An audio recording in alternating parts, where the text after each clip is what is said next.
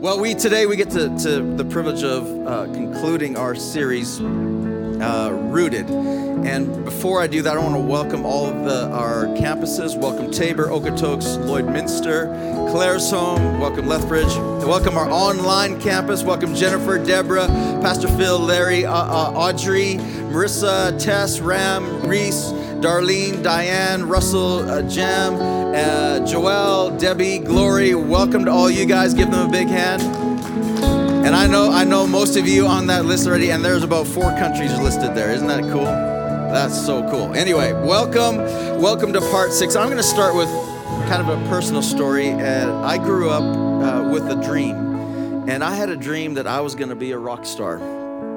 That was my dream as a kid. I was passionate about music, and I was going to be a rock star. And I got my first big break in grade 9 when there was the school talent contest. And I had 3 grade 12 students that formed a band, and they needed a bass player. And I was one of the only bass players, apparently, in the entire high school. And so here's little me, grade 9, these grade 12 big guys, all the rest. And they said, "Hey, could you come and play for our band for the talent contest?" And I was like, yes, this is my big break. I'm going to make it. And so we went into rehearsal, and it was a dream come true. And I'm going to date myself a little bit, but we ended up playing. These were old songs. I just got to clarify that. These were old songs when I was in high school. So we ended up rehearsing Bad Moon Rising by Creedence Clearwater Revival. Also, we did Sultans of Swing by Dire Straits. And see what I mean? Dated myself big time. But anyway, all good. We played these songs in there, and we were terrible. Just gonna say, we didn't win the high school contest. I'm here pastoring now. The dream, we were terrible. We weren't very good. And one thing that's amazing is even though we weren't very good, none of the kids, everyone's gracious. Your friends are gracious. Oh, yeah, you guys were great. Liars. We know we weren't. It was bad. And, the judges graciously, yeah, no, you didn't win. But we were bad. But amazingly, nobody criticized Dire Straits or CCR, or they never criticized, that was a terrible song. They knew where the fault lied. Right? Nobody discredited Dire Straits because we botched it bad. Nobody did that. Yet, come on, hear me out. Yet, as Christians, as the church, when we don't play the melody that Jesus originally wrote, people don't know where to place the blame, and they discredit the church, and they discredit God. Which means the responsibility we have, come on, as believers, is to play the tune right. Right? And we have to sing it on key. We have to sing the same tune. We have to know, which is why we're in this series, Rooted, and we're going back to the foundations. We're doing a little bit of historical studying, because here's what I know. If we don't play it right, people discredit God, they discredit Jesus, they discredit his church, they discredit us. So I want to conclude this series by talking about what is it to be a Christian? What does Christian mean? Because we claim it. Come on, we're watching the Super Bowl and we're cheering for teams today that because of somebody on that team. Come on, it's amazing in the States. Everybody claims to be Christian. Whether that's true or not, we don't know. I've yet to meet, anybody watch American elections? I've yet to see a president ever not state that they were a Christian. True? Come on. And people can say it. So what does it mean? What does it literally mean? Well, you might be surprised, historically, again, you might be surprised that the term Christian wasn't given to the church by Jesus. The term Christian wasn't even given to the church by the early church or by the disciples. The term Christian actually literally was given to the church in the city of Antioch. And it says this in Acts 11, verse 26. It says the disciples were called Christian first at Antioch. That's where we see it. Acts 11, 26. The disciples were first called Christian at Antioch. Now, Antioch, here's the context around that. Antioch was a multicultural city and was referred to as all the world in one city. It was a port city. It was one of those cities where its nickname was all the world in one city. So today we would say, well, that's Vancouver, that's Toronto, that's New York, all the world in one city.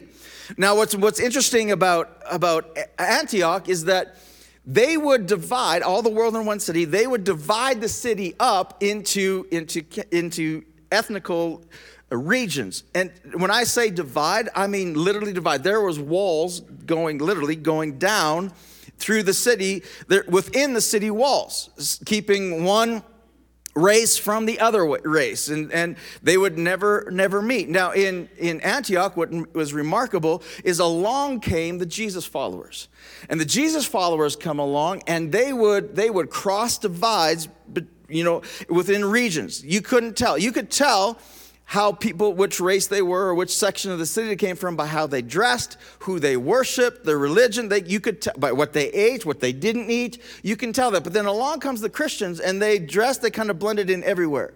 They didn't really stand out with anybody. And they would cross divides all over the place where nobody, there's certain races that would never go through the wall of that part of the city. But yet Christians seemed to interact anywhere. And it was so disheartening, so disconcerting to all of the people in Antioch that they said, we have to give these people a label. And so they called them Christian, which the term Christian literally means Christ-like. And this was given by the city, not by believers, but by the unbelieving city around them, to create a label so that they could identify who these people were. And the label they created is an honoring label. Come on, it's Christ-like. And the reason why they called them Christ-like is because, well, Jesus crossed all the divides. Jesus when he was born and raised a Jew, and Jews didn't associate with Gentiles, yet Jesus healed the centurion's daughter, yet Jesus went to the Samaritan woman. A Jewish rabbi would never associate with tax collectors and sinners, and Jesus crossed that divide. A male Jewish rabbi would never interact with a woman, but he would interact with multiple different women, and he seemed to esteem women and give them respect when nobody else in society would do that. Jesus crossed divides. He would cross certain areas of the country that would divide them, even the Jews dividing amongst themselves. And he would go aside in Mark chapter 4, go to the other side of the lake. Well, what was on the other side of the lake? A group of people that were pushed out because they weren't righteous enough or weren't Jewish enough or whatever. They would cross over, and they had to live on that side of the lake, and Jesus went to them. And so in Antioch, the honor of being called, they said, you guys are Christ-like, where you don't respect our boundaries, our labels, and you just kind of interact anywhere. And so they gave them a label. Now we look at this and going, wow, that's good, honorable. Was this so easy for them? Well, it's interesting to me, very interesting to me, that this is included in Acts chapter 11. Because the rest of Acts chapter 11, let's take a look at it. The rest of Acts chapter 11, the church didn't always get this Christ-like part right. Even the leaders. Look at this in Acts chapter 11, verse 1. It says, the apostles and the believers throughout Judea heard that the Gentiles also had received the word of God. Okay? Like, they heard that the Gentiles, and all the people rejoiced. They heard God too. Not so quick. So when Peter went up to Jerusalem, the circumcised believers criticized him. Now, first off, I got some questions. They labeled and separated themselves based on a surgery. A very, very private surgery. So the fact that they would label themselves as circumcised or uncircumcised, who checks this? I got questions.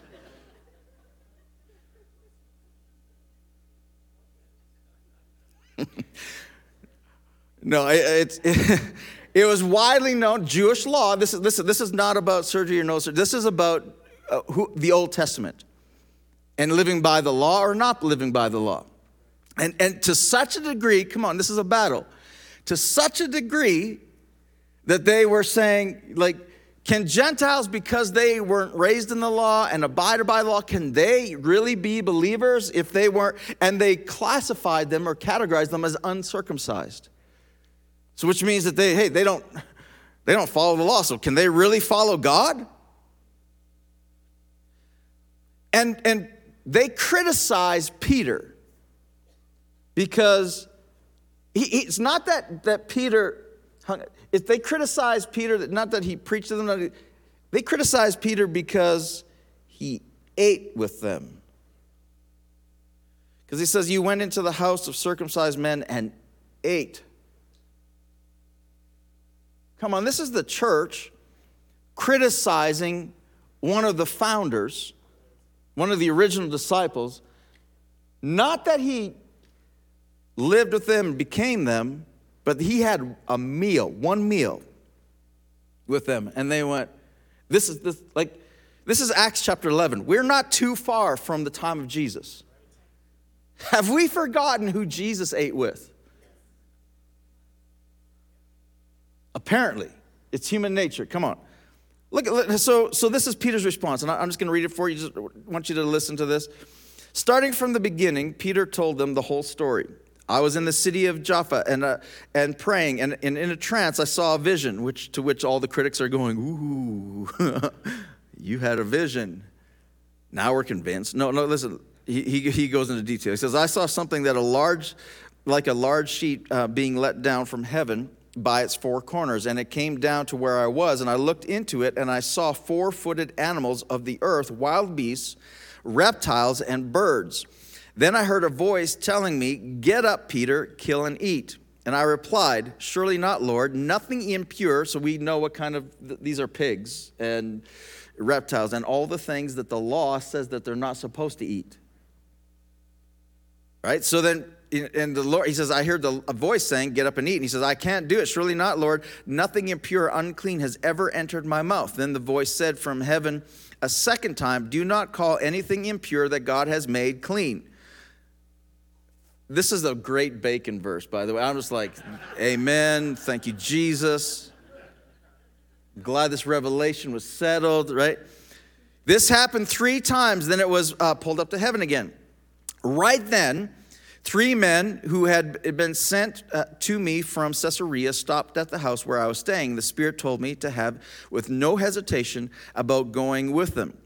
These 6 brothers also went with me and entered the man's house. And he told us now that he had seen an angel appear in his house and saying, send to Jaffa for Simon, who is called Peter. He will bring you a message through which you and all the household will be saved. As I began to speak, the Holy Spirit came on them as he had come on us at the beginning. Then the Holy Spirit came on them as he had come on us at the beginning. How did they come on him in the beginning? Acts chapter 2, tongues like fire, all the rest of it. Peter sees this, and this is where he's got their attention. They're not swayed by just a vision, right? But they're swayed by the events after the vision. And he says, then I remembered the Lord had said, John baptized with water, but you will be baptized with the Holy Spirit. So if God gave them the same gift he gave us, great question. Who believed in the Lord Jesus Christ? Who was I to think that I could stand in God's way? Who was I to think that I could stand in God's way? How many times do we stand in God's way? Because we don't play the tune right. When they heard this, they had no further objections. Yeah, that's a pretty good argument. And praise God, saying, so then, even to Gentiles, you know how racist that sounds? Come on, put in a race in there. Like, put this in the context of Antioch. This is the same chapter. Even on that side of the wall, they can become believers? Even over there? Come on.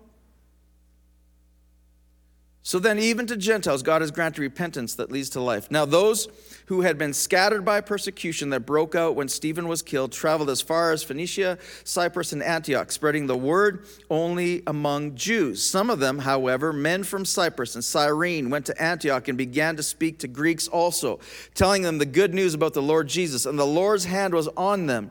And with great number people believed and turned to the Lord. News of this reached the church in Jerusalem, and they sent Barnabas to Antioch.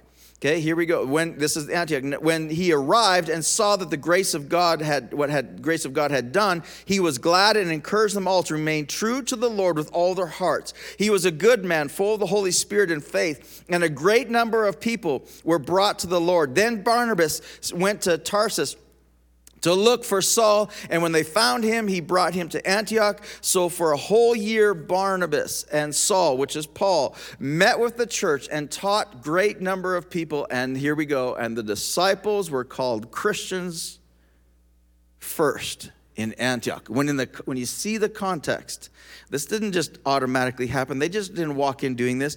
They had to have revelations. They had to have debates. They had to have all these things. And then all of a sudden, revival breaks out, and they're crossing divides. And they got a sense of the Holy Spirit appearing to Gentiles too, to different races too. And they went, and revival broke out, and they started crossing the walls and going to each section of the city and started seeing this thing. And then in the midst of all this, they were called Christians, and they all lived happily ever after and never had any more problems ever, They got it figured out, and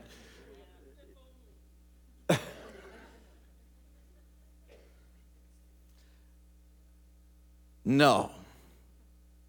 You know that, I know that. No. Not even Peter, who had this revelation, who had this debate, who had to be called into a council because he had ate with, not even just preached to, ate with a Gentile. Not even Peter got this right. Look at this, Galatians chapter 2. Okay, this is a little while later, after all of this happens. Look at this, come on. Later, when Peter came to Antioch, this is Paul writing now, I had a face-to-face confrontation with him because he was clearly out of line. Now, time out, Paul. First off, okay, proper protocol would be if you're going to confront one of the originals. You remember Peter, the guy who Jesus said he was going to build the church upon? This is one of the originals. This is the leader of the church. If you're going to confront him and have a need to confront him, Paul, you should probably do this privately. But here's Paul writing that Peter, and I confronted him because he was clearly out of line. And he's writing, and I'm going, wait, why? Whoa. Paul. This comes across as arrogant. Are you writing this because you're trying to position yourself above one of the originals? Absolutely not. Because that would go completely out of character for who Paul was and who we see everything that we know about Paul is written as throughout the book of Acts and throughout all of his letters. That's not. So why call Peter out in public? And why so harshly? Because look at this. Why? He goes on to explain. He says, here's the situation. Earlier, before certain persons had come from James, Peter regularly ate with non-Jews. Peter got permission in Jerusalem, and it was like, okay, I like bacon. I'm coming to your house, I'm coming to your house, I'm coming to your house. So look at this, here's the situation. Peter regularly eating with non-Jews. All right, then he goes on. He says, but when the conservative group came from Jerusalem, he cautiously pulled back and put as much distance as he could, managed between himself and his non-Jewish friends. I hate religion. Ugh. I read this and I'm going, okay, here we go. This is what happens. The conservative, rule-abiding, law-abiding critics that Peter had arguments with, that he convinced in Jerusalem, obviously didn't convince very well. They come to Antioch to visit, and all of a sudden Peter starts to distance himself from the people that new believers that he had just led to the Lord, and he starts to distance themselves. And you can imagine the hurt, the questions, the what did we get ourselves into, all this stuff that religion causes. When the tune is played wrong, come on. When the tune is played wrong, all of the hurt, the pain, all these things that translate. So why did Peter pull back? What Paul tells us, he says, that's how fearful he was of the conservative Jewish clique that has been pushing the old system of circumcision. Religion rules with fear. The old system rules with fear. Why? Because it's fearful itself. Because the old system, come on, religion means that I have to be holy enough, I have to be good enough, I have to behave enough, I have to follow the rules enough in order to earn God's acceptance. And it's terrifying because none of us, Paul would say this, all fall short of the glory of God. All of us fall short. We know we can't measure up, and because we can't measure up, you know what we do to justify not being able to measure up or not feeling worthy ourselves? We inflict higher standards on somebody else because that helps us feel better. That's what religion does. And so these Jewish leaders are trying to debate whether we keep the Old Testament or the New Testament. Or they're trying to figure out the tune. And they're feeling like they can't measure up. They're not good enough to measure up. And so they're inflicting certain standards, rules that Jesus never asked, that he never taught his disciples. In fact, Jesus probably taught the opposite, that you're not supposed to put up these boundaries, these laws. But these guys inflicted and caused this intimidation, this criticism. And that criticism caused Peter to become fearful.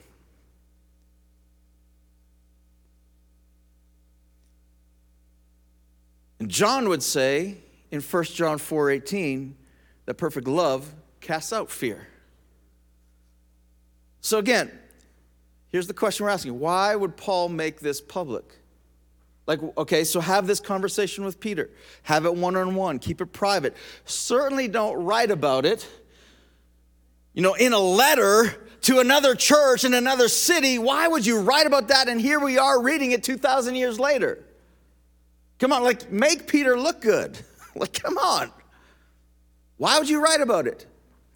Because, he answers it, he says, unfortunately, the rest of the Jews in Antioch church joined in this hypocrisy so that even Barnabas was swept along in the charade.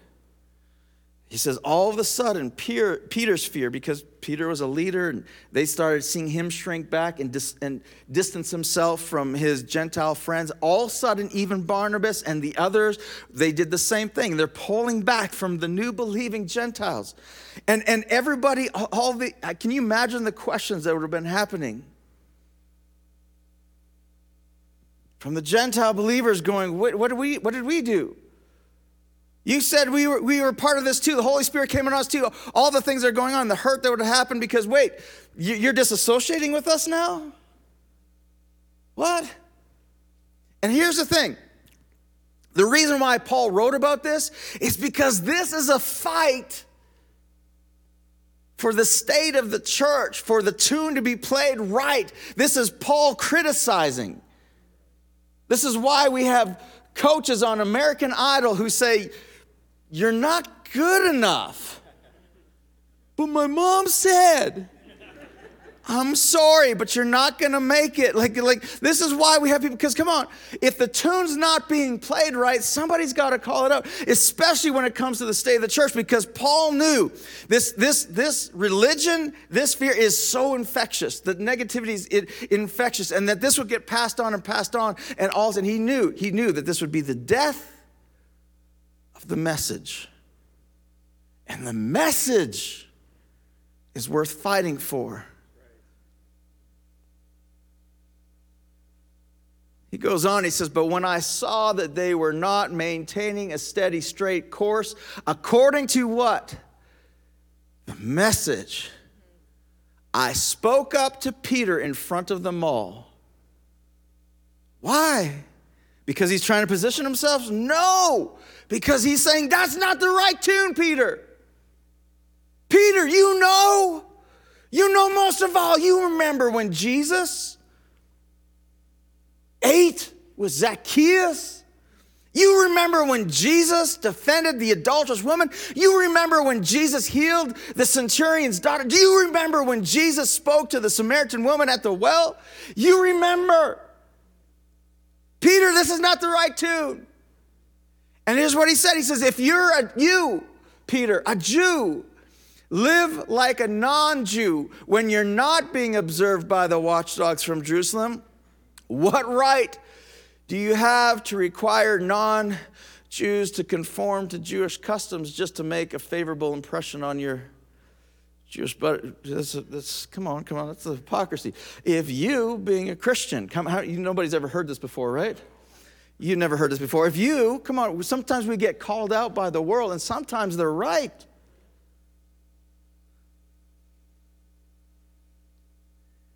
And Paul goes on, he says, we Jews know that we have no advantage of birth over non-Jewish sinners. We know very well that we are not set right with God by rule keeping, but only through personal faith in Jesus Christ. So he calls them non-Jewish sinners, but then he also says, wait, we know we're sinners too. He goes on, he says, how do we know that it doesn't work? The system doesn't work? Because we tried it. And we had the best system of rules the world has ever seen. It's called the Old Testament, by the way. Come on, did you know? Come on, we can discredit it and discard it all you want. But did you know that we still today, that our laws, our justifications of right and wrong, the laws that we have in the Western world are still originating from here? It's the best system. It works. It produces life, but it's not life itself. How do we know? We tried. We tried to live up to that. How do we know? It's the best system of rules ever created. And then he goes on, he says, convinced that no human being can please God by self-improvement. We believed in Jesus as the Messiah so that we might be set right before God by trusting in the Messiah, not trying to be good. I love how Paul preaches the message in his critique. And I can imagine Peter. We don't see this. I can imagine Peter hearing this and starting to tear up. Go, you're right. You're right. We were first called Christians because the believers in Antioch were different. In fact, they modeled unity and refused to separate people into different camps. And I love the Bible. I love how the Bible doesn't hide these conversations. Because we could read Acts chapter 11 and say they were called Christians because they were so different and they were so good and they had it all right.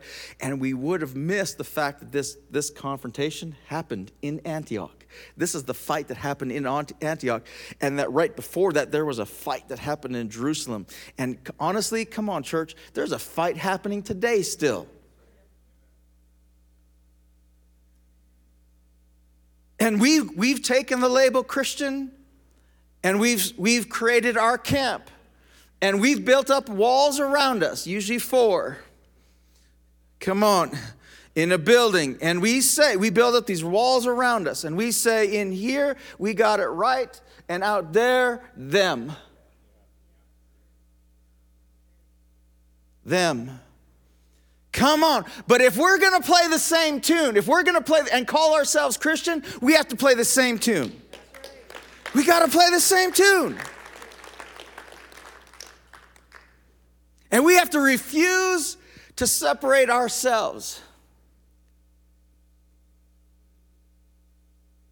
and disassociate ourselves with. Come on.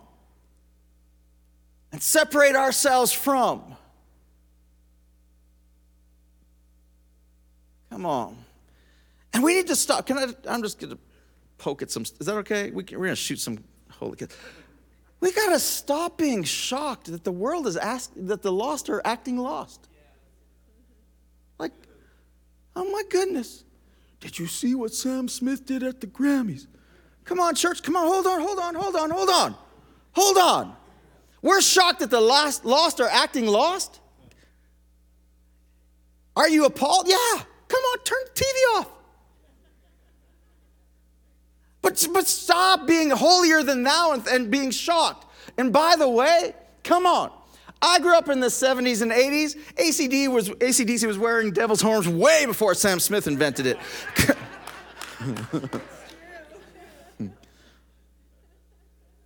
Just saying. But listen, you can be shocked, you can be appalled, all the rest of it. But listen, when we go public with that criticism, we separate ourselves into another camp, and we're saying, well, us over here, we got it right. And we don't eat bacon in this camp. Come on. I love how Paul concludes this in Galatians 3. There's neither Jew nor Gentile. Let's add to that. Conservative or liberal or NDP.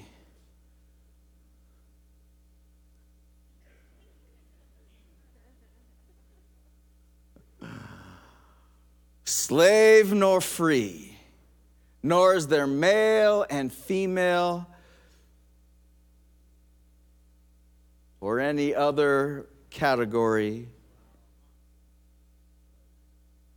For you are all one in Christ Jesus. Here's my question for you today. Here's my question. Are we living up to our given name?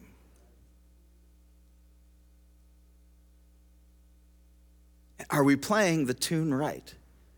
And here's why we did this series. As I conclude this, here's why we did this series. Because if we don't understand who our God is, if we don't understand who our Savior is, our Lord is, if we don't understand who the Holy Spirit is, if we don't understand the Bible and its role, if we don't understand the church and its part in the community, if we don't understand these things, we don't understand what it means to be Christian, we play the tune wrong. Out of key, off key, might not even mean the same tune. And the moment we do that, what's at stake is that the rest of the world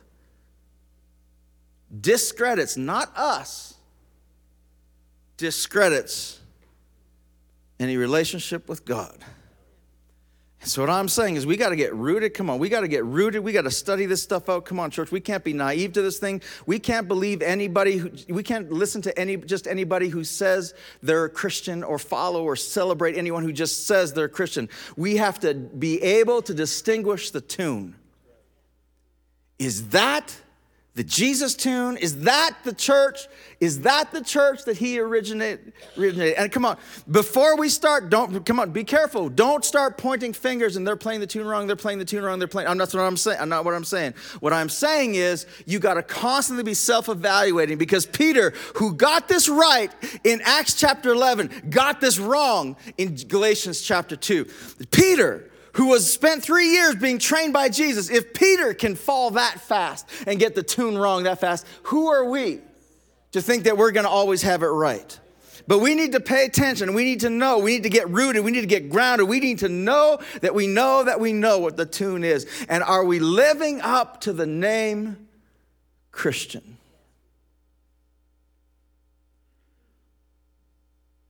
Are we living up to the vision of the kingdom? Here's today's takeaway, is a true Christian focuses on who they stand for, not who they stand against. A true Christian focuses on who they stand for, not who they stand against. Let's pray. Lord, I thank you so much for your word. I thank you, Lord, that the word does not hide these debates, these wrestlings. It gives us insight into our human nature, into our tendencies to get the tune wrong. Even the Bible heroes, even those that we look up to and read and admire, even they didn't always get it right. So God, we're falling at your feet in mercy. Forgive us for when we've played the tune wrong. And I pray that you put that tune clearly in our ears and that we'd be able to replicate it. In Jesus' name, amen. If you're here today and you don't have a relationship with Jesus, maybe because you've heard the wrong tune. Maybe you had a preconceived idea of what Christianity, what church is all about, and you wanted nothing to do with that song. I want you to know, hey, don't discard. Point the finger rightly at us as the church, as Christians for not playing it right, and recognize that the author, the composer, don't discard him. He wants a relationship with you. He's a merciful, good, kind, loving, accepting God.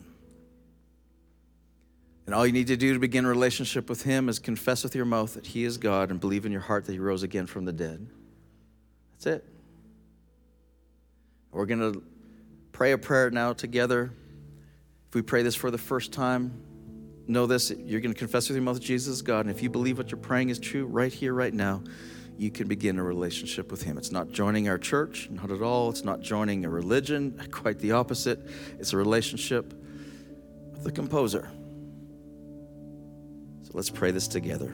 Everyone repeat this after me. Dear Jesus, I confess that you are God, and I believe that you rose again from the dead. And I ask you right now to become my God, my Lord and Savior, my friend. Thank you for forgiving me of all my sins, for accepting me just as I am. I give my heart to you. In Jesus' name, amen.